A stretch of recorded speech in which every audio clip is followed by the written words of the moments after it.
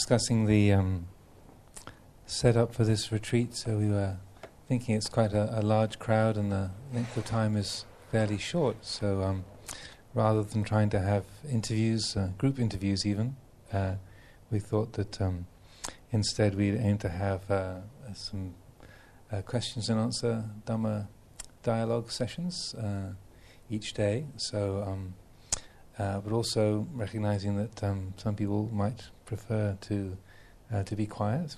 So what we've thought, maybe for this last period of the afternoon, those who like to stay for a time for questions and answers and for things that have come up in the retreat so far, you're very welcome to stay and to have some conversation with Joseph and myself and others who'd like to do walking meditation for the next 40 minutes or so.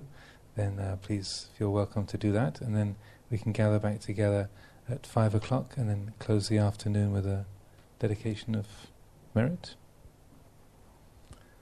Does that seem agreeable? So if anybody would like to stay, please stay. Those who like to go and do some walking, please head out if you wish. No pressure either way.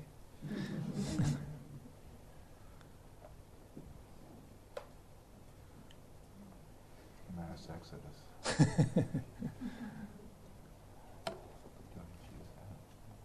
This is fine. Yeah, it's easier. It's easier just to pass this. Okay, well, it seems everyone's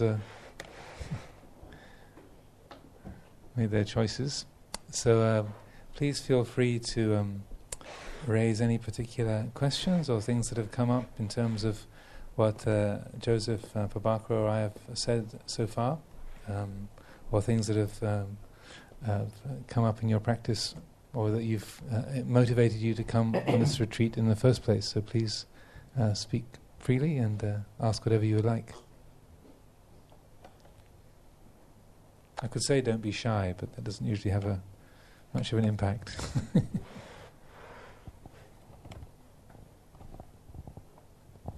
Yes, Sash. I did not hear the bell at the end of walking meditation.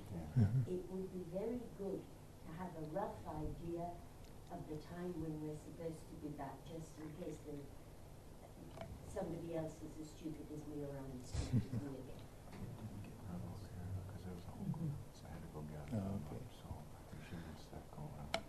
Okay, we will improve them. Thank you for that. I noticed there was about a 20-minute period of drift, and the first people came back from walking meditation to the last, so I realized, we need to tighten up the methodology. So generally the walking periods and the sitting periods will both be 45 minutes long. So say if we're going out to walk at 2:45, then the bell would be ringing to bring people back at 3:30.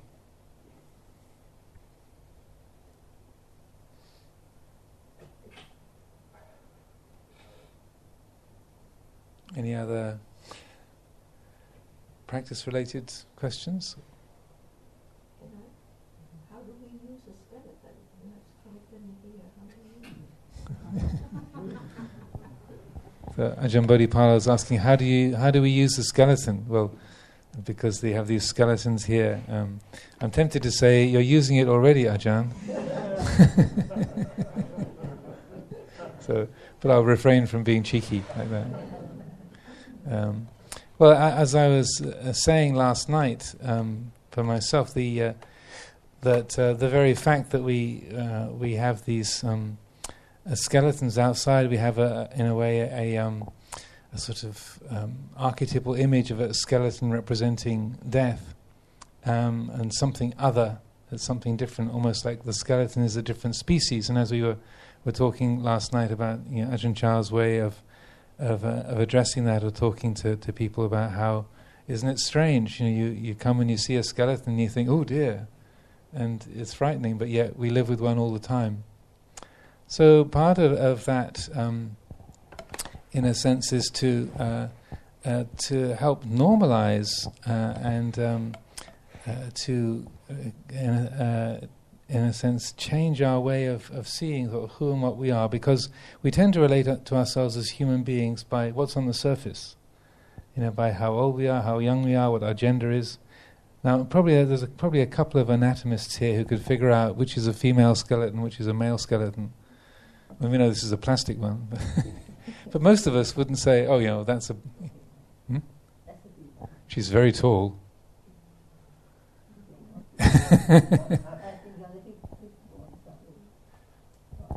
Yes, well, we're not sure. But when we look at each other around here, we say, "Oh, these are the women, these are the men."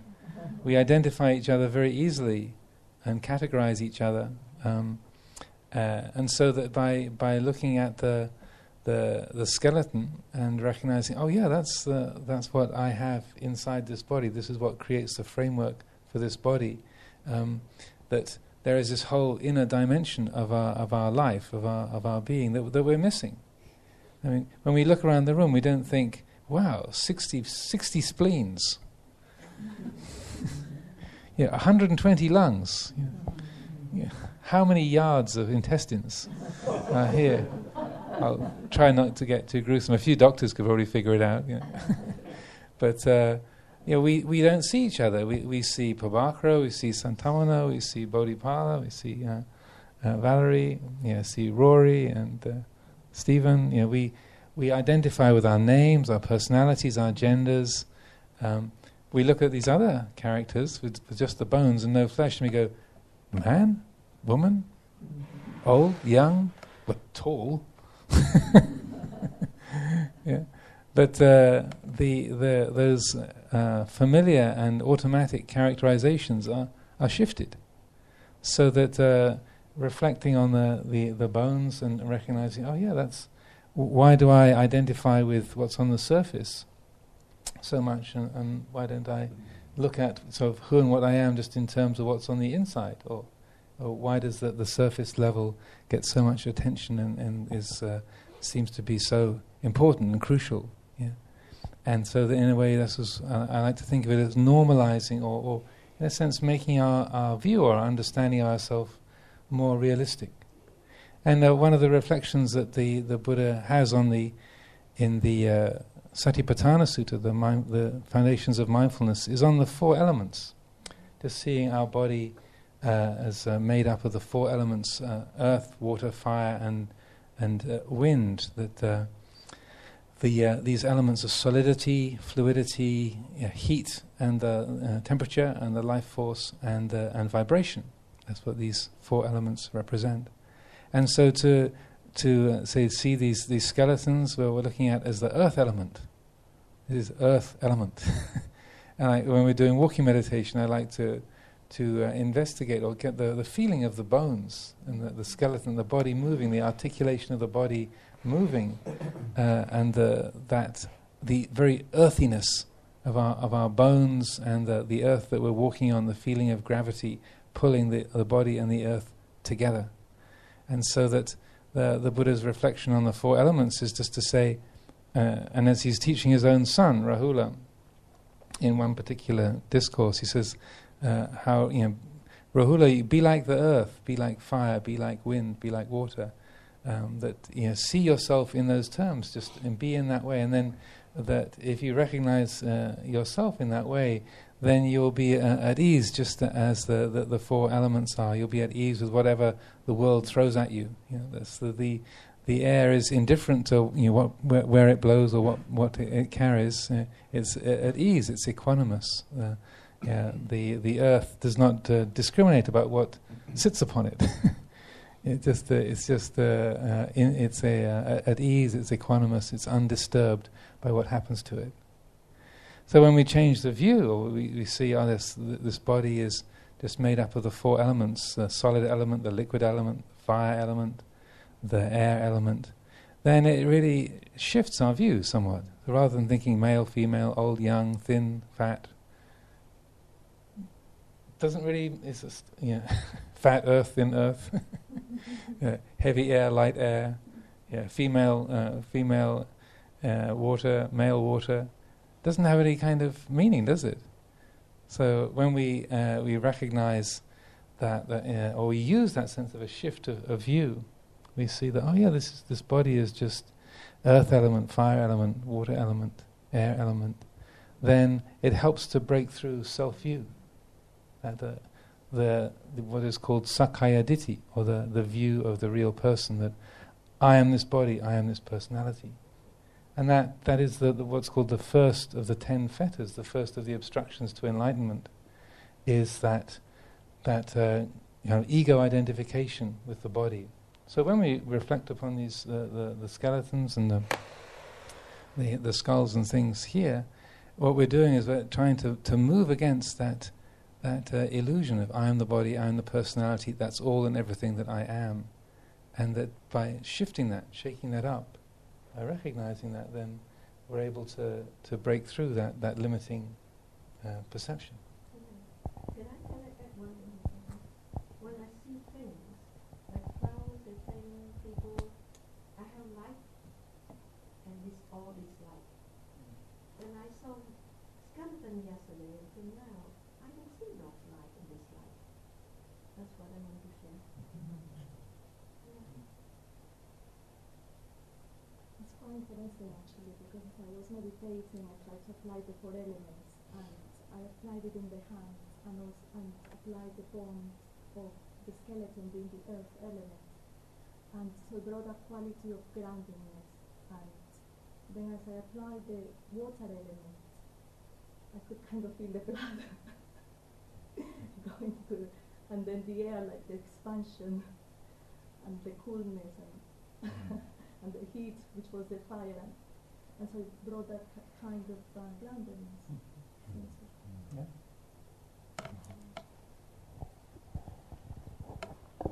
Sandra? Your name? Judith. Julie. Okay. Judith. Judith, sorry. Judith brought up a good point. I've already heard her, but she was saying, viewing the skeleton and seeing the earth element in the skeleton, and then thinking of the liquid or water and realizing the blood flowing through the body, and then feeling kind of the wind, the air as it moves not only around us but through us as we breathe in wind elements. When we hear the kind of the digestion going on, doctor will put the stethoscope on our tummies and hear all the and that means that everything's working fine.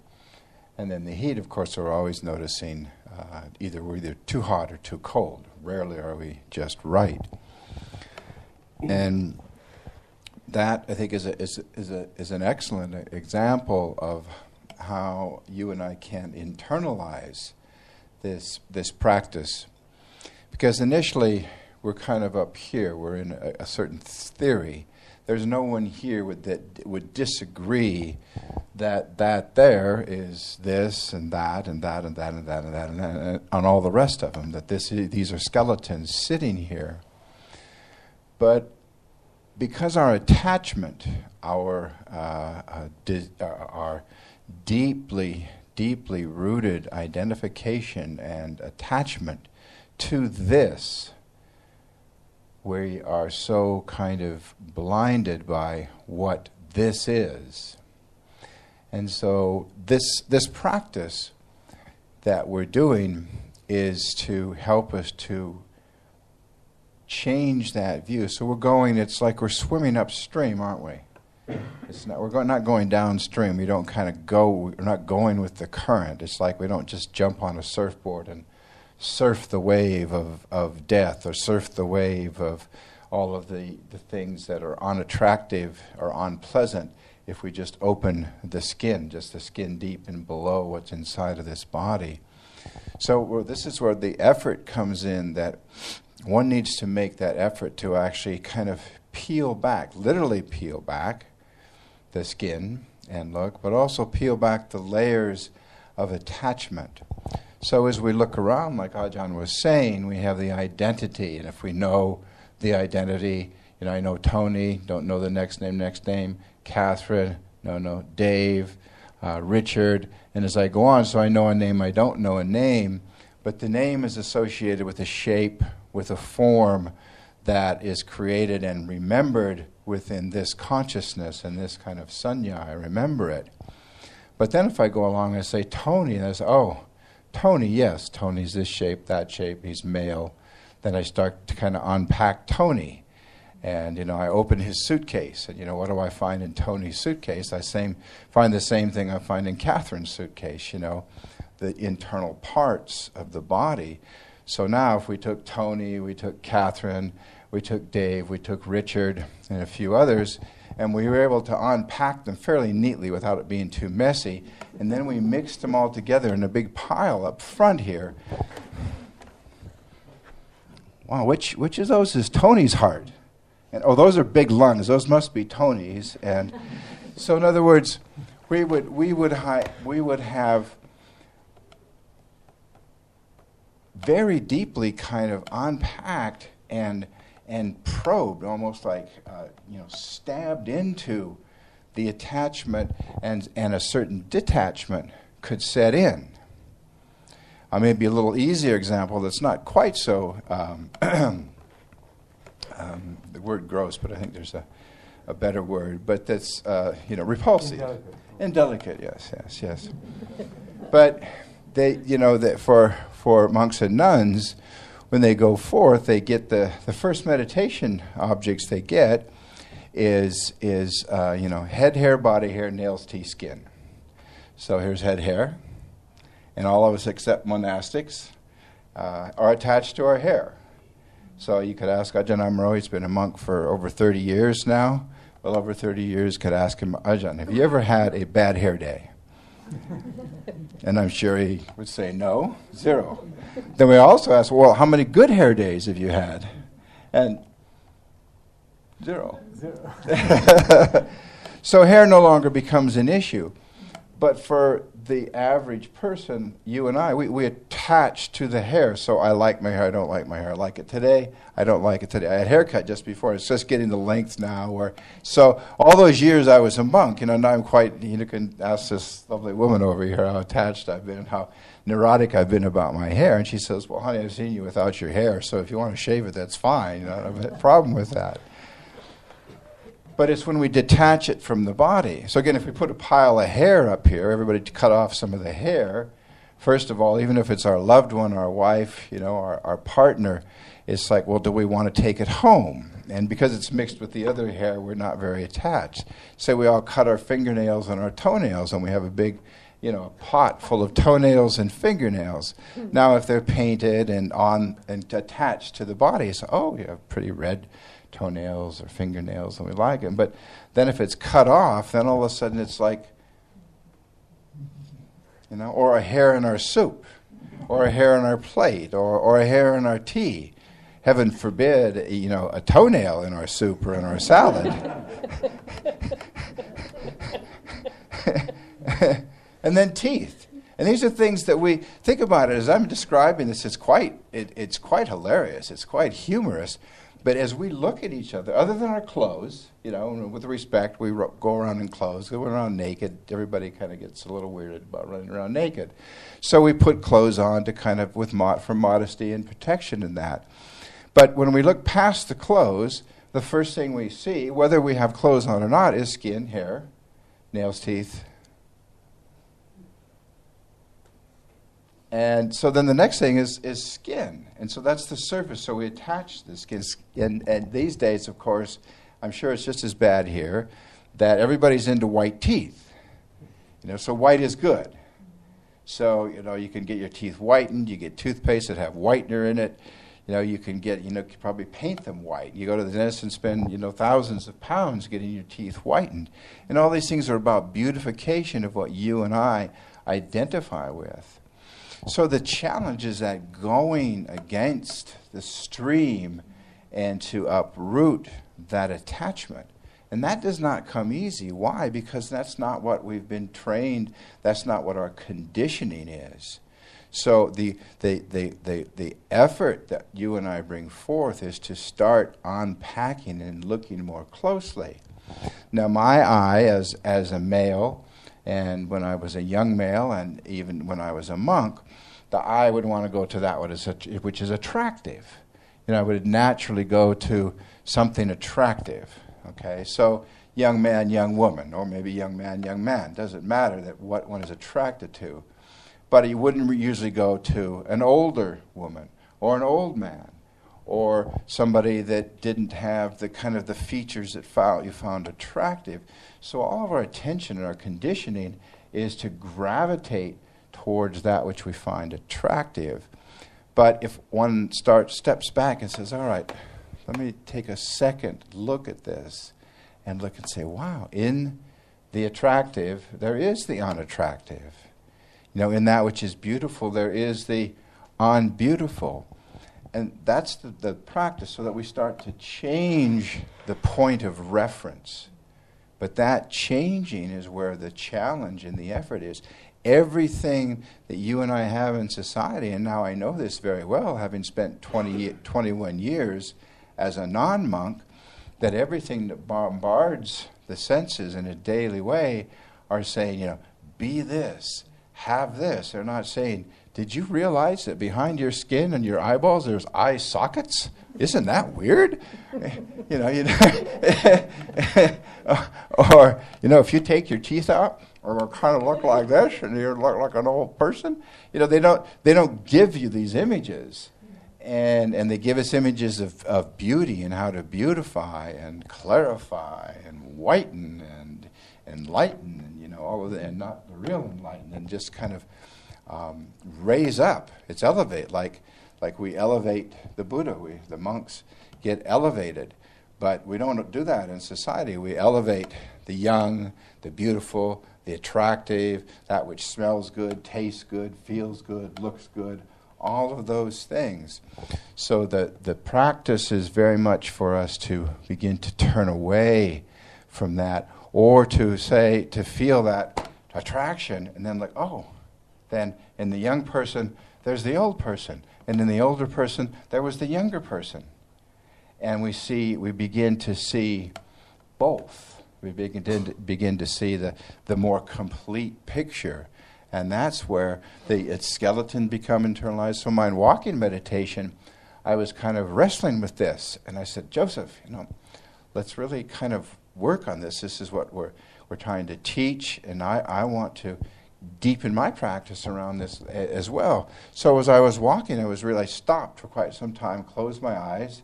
I knew it was fairly safe not to fall asleep standing up, and as far as I know, I didn't. I didn't wake up bruised or anything.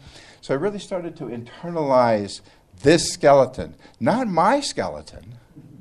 It's not my skeleton. It's a skeleton. It's this skeleton. It's this finger, this thumb, this nail, this hair. So all of those terms that we use, that's Joseph's hair. Oh, Joseph, it's not bad hair. It's a little curly, a little wavy, it's kind of cool. I don't like it. I wish he'd shave it. I liked it better when it was shaved, whatever. So that we change, we really shift that. So shifting that I'm walking and feeling, whatever I identify myself as Joseph, as a body, as young, old, hurting knees, and whatever, I start to feel the actual structure. And that takes effort on my part to really start to feel that, oh, wow, there is a skeleton here. I can feel it. You can feel it. There's the ribs, the bones, feel it. So be creative in your practice. Don't be afraid to go in front of a mirror and look, but then to look past, like you'd look at your eyes, and then you realize in the eyes, there's eye sockets. Like Ajahn said, they come in and see there's, skeletons. It's just taking the things away that we're familiar with. If it was all skeletons, and then we filled in the pieces, everybody would, be weirded out about all the pieces filled in, because we normally saw skeletons. So that's that which we were conditioned to. That's what we want to, what we attach to. And so this effort, I think, is the most important part, because we are definitely going against the flow, and that's the conditioning. Other than if you've spent time in a monastery, and even if you let me rephrase that, like, everything in monastic life encourages us to do that, but it doesn't in society. So us as lay folks living in everyday world and having those responsibilities requires even more effort. And that's why we love to come here. Why? Because it helps us, it lifts up the heart, and it helps us to be inspired to try to look more closely. But Ajahn cannot practice for me. I can't practice for Ajahn. I never could. I never will. And that's impossible. But he can uplift me, and I hope that my life and how I've lived since I left, uplifts him, because I haven't become, drop dead drunk or, anything particularly bad. So I like to think that I've lived a life that's, fairly good. Sadhu Bhante. So far, so good.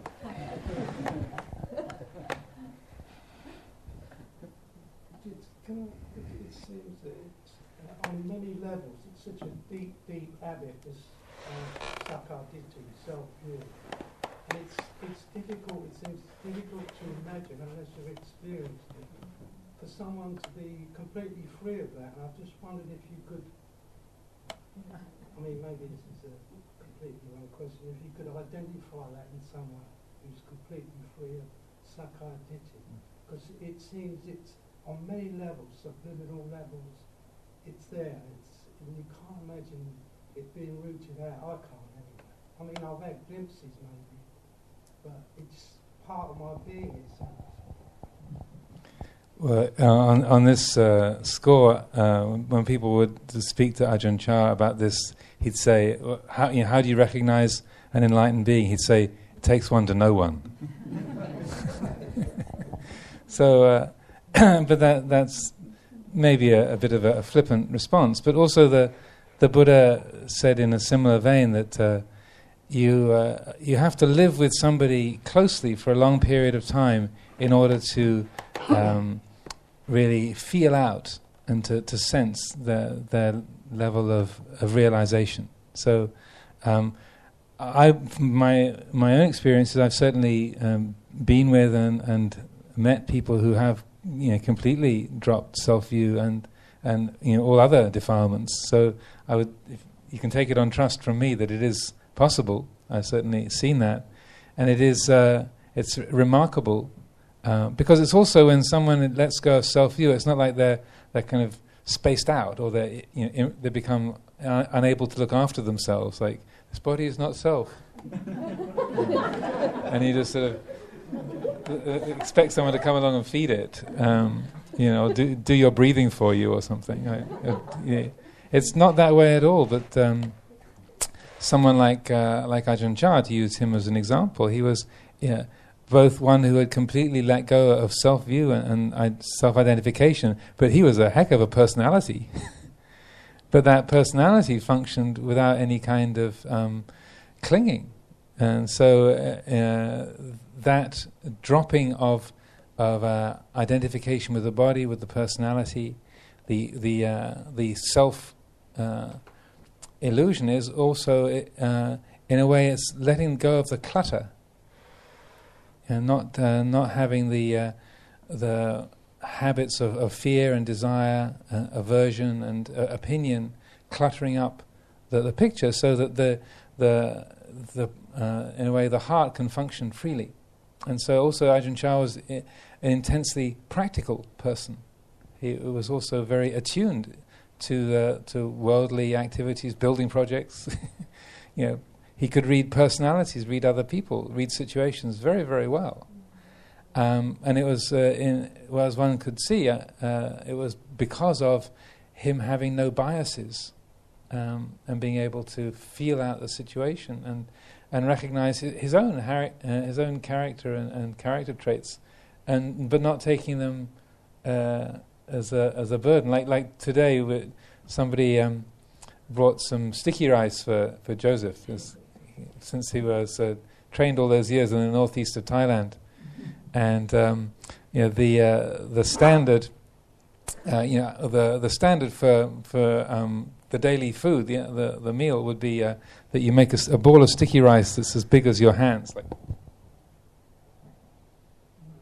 that's the right amount. So, and that would be something that Ajahn Chah would always teach the monks and nuns. Okay, if you want to choose how much food you should have, that's how big your ball of rice should be, and it's sticky rice, so it sticks together. So a big guy like Joseph would have a big ball, but then Ajahn Chah said, when he was younger, if you've got some muscles in your phalanges, then you can really pack the rice tight. So you can actually get like an extra 20% in if you really pack it. And Ajahn Pasno, who was the co-abbot with me in the monastery in America, he was telling this very poignant little story one time. In Ajahn Chah's later years, they were down at some little branch monastery for a ceremony, and Ajahn Chah was making up his ball of rice, and he said, "Yeah, Pasno, haven't got the juice anymore. I used to be able to pack it really tight, Now I can't, I have to take less rice because I can't pack my ball quite so tightly as I used to." So he was able to look at his own sort of habits of maneuvering to get more food as a younger monk, and could address that, speak of that, and just be totally at ease with that, not being identified with it in any way that's burdensome. Like, yeah, that's how we are. And so, there's no kind of little gadget, a sort of barometer meter that you can measure someone's spiritual state with, but it's more to do with being close to people, being able to see how they function, and also not just being taken in by superficialities, because Thailand is the country I have most experience with, and some of the people who are regarded as sort of great enlightened beings have very, very different modes of operating. So Ajahn Mahabua, who just passed away last year, he was very grumpy. So he could come across being very fierce and off-putting. Ajahn Chah could be very fierce, but also could be like everyone's favorite uncle. Yeah, could be extremely witty and jovial. Ajahn Tate was like very, very gracious and regal.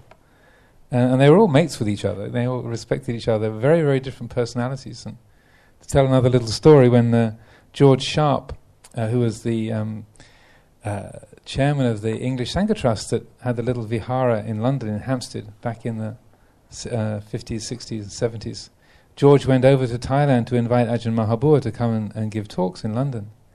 And so make this big journey to go over there and to see if the great master would come to London. So he went there, and one of the monks, Ajahn Panyawada, had previously lived in that vihara in London, so he was translating and liaising for him. So George went to see Ajahn Mahabua and said, "Please, Venerable Sir, would you be kind enough to come to London and give teachings next year? We'd be very happy and grateful if you could do this." And Ajahn Mahabua was really rude to him, and kind of was very off-putting and dismissive. And a couple of times George went to speak with him. He had the same kind of manner, and it was very sort of gruff and impolite, and Ajahn Panyawada was struggling to try and translate it into English without too much coarse language. And so George is a very forthright person. He's an unusually expressive Englishman. So he's very not given to holding back, shall we say. So after a couple of days of this, he said, "Could you ask Thanajan why he's being so rude to me?" He says, "I've come all the way from England in order to invite him to come to London. I would have thought he could at least be kind of reasonably polite, or just have a sort of welcoming quality. But he's been coarse and gruff and unfriendly and dismissive and disrespectful. So I'm just curious as to, why have I done something wrong that he's being so horrible to me?" So then Ajahn Panyawada translated that, and Ajahn Mahabua cracked up and said, "Oh, sorry, no, you shouldn't be taken in by that. That's just my personality. I'm very glad you're here. I feel very honoured that you've come all this way. It's just I'm a coarse bloke, I'm a rough country bloke. I was a boxer before I was a monk. So, I'm a rough guy. So sorry if I've been so horrible to you. I didn't mean that at all. You mean he didn't realise? Well, part of him did, but also it's just so normal for him. There was no kind of negative feeling in his heart, but that's just the way he would come across. So, he's maybe a little bit of an extreme case. He probably didn't feel it was a bad experience for some someone to experience it in that way. Yeah, yeah. And then, so when George explained what he was feeling, he's, oh, terribly sorry. I didn't realize I would come across like that. I don't mean to be horrible. That's just how I say good morning, you know.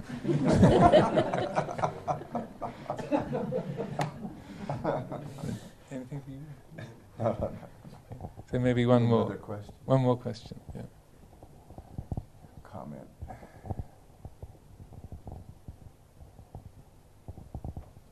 Ajahn, isn't I'm it sorry. that an enlightened being who can find out whether another one is enlightened, isn't it the case? Oh, well, like the Buddha said, you have to live with someone. Oh yeah, the question was, isn't it possible for an enlightened being to know whether somebody else is enlightened? Well, the Buddha's own comment on it was, you have to live with someone, you have to live close to someone for an extended period of time in order to know their state of enlightenment. And there's a famous incident where even where the Buddha comes to visit 3 monks in the Parilayaka forest, the Anuruddha and Kimbila and Bhagu, and so he says, well, how are you doing living here together in the forest? How are you getting along? And then they start to talk to him, and one of them says, well, I'm very happy and practice is going very well I have to tell you that I've realized enlightenment, and the Buddha said, well, I knew that actually before you came, and the others the others here have also realized full enlightenment. He said, oh, have they really? And they were all living together. They'd all become arahants, but they didn't realize it until the Buddha came along and said, oh yeah, actually you've all completed the path. And so they realized it individually, but they hadn't realized it of each other. So that even living closely, good friends, that they hadn't been aware. So unless, as the teachings talk about it, unless someone has developed the kind of psychic powers, then they wouldn't necessarily know that somebody else is fully enlightened.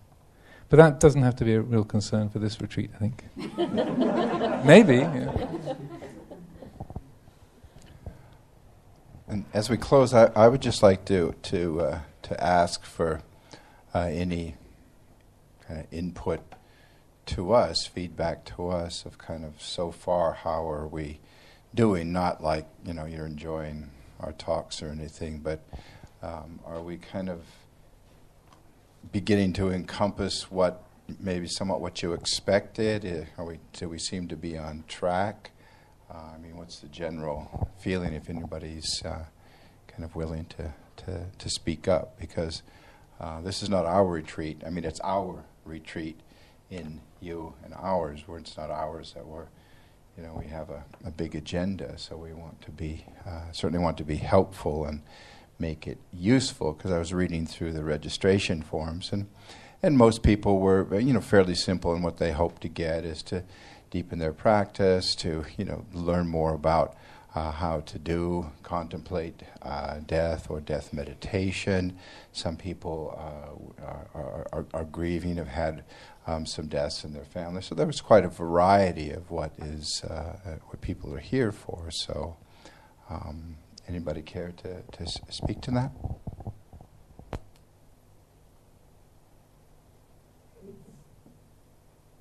I would just like to thank you, Prabhakaro, for your teaching on how to use the skeleton in walking meditation. Because I often find walking meditation just distraction, constant distraction. And the focus on the skeleton, I believe, will be really, really helpful. And also, as it slows down with age, that will aid the approach to getting older, dying. You're welcome. The lady with the grey hair at the back.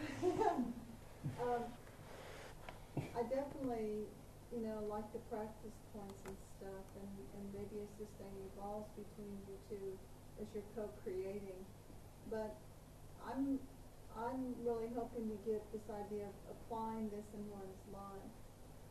in a greater sense to deal with this idea of, and the nature to that to age, sick, and die. Well, just the practical applications. Like that's an example. Now maybe when you're walking, you see the skeleton.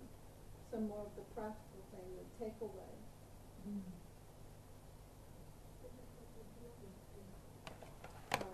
I'm sorry.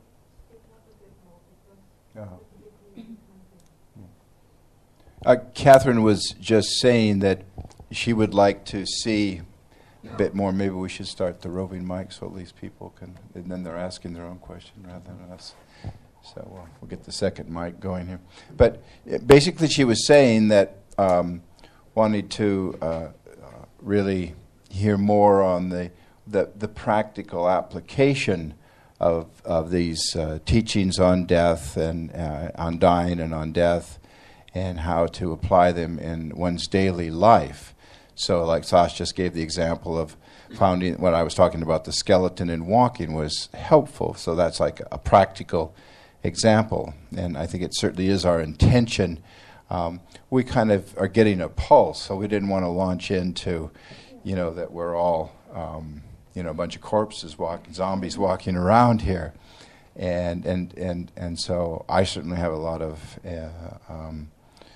experience and kind of graphic type experiences, but it's not the point to just kind of like shock you, like you can go watch movies or go on YouTube and see a lot of shocking things. So, but that's certainly I think that's the direction we're wanting to go, is to make this palatable, make it practical for everybody, so that you take some of these things away. So it certainly is our intention. Ajahn had anything to add to that?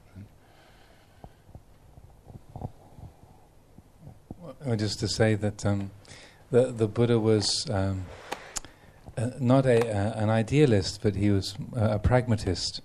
And so the point of the teachings and the practice is to develop ways that we can change our lives for the better. And so that I always like to think of the Dhamma teachings as more of a toolkit and how-to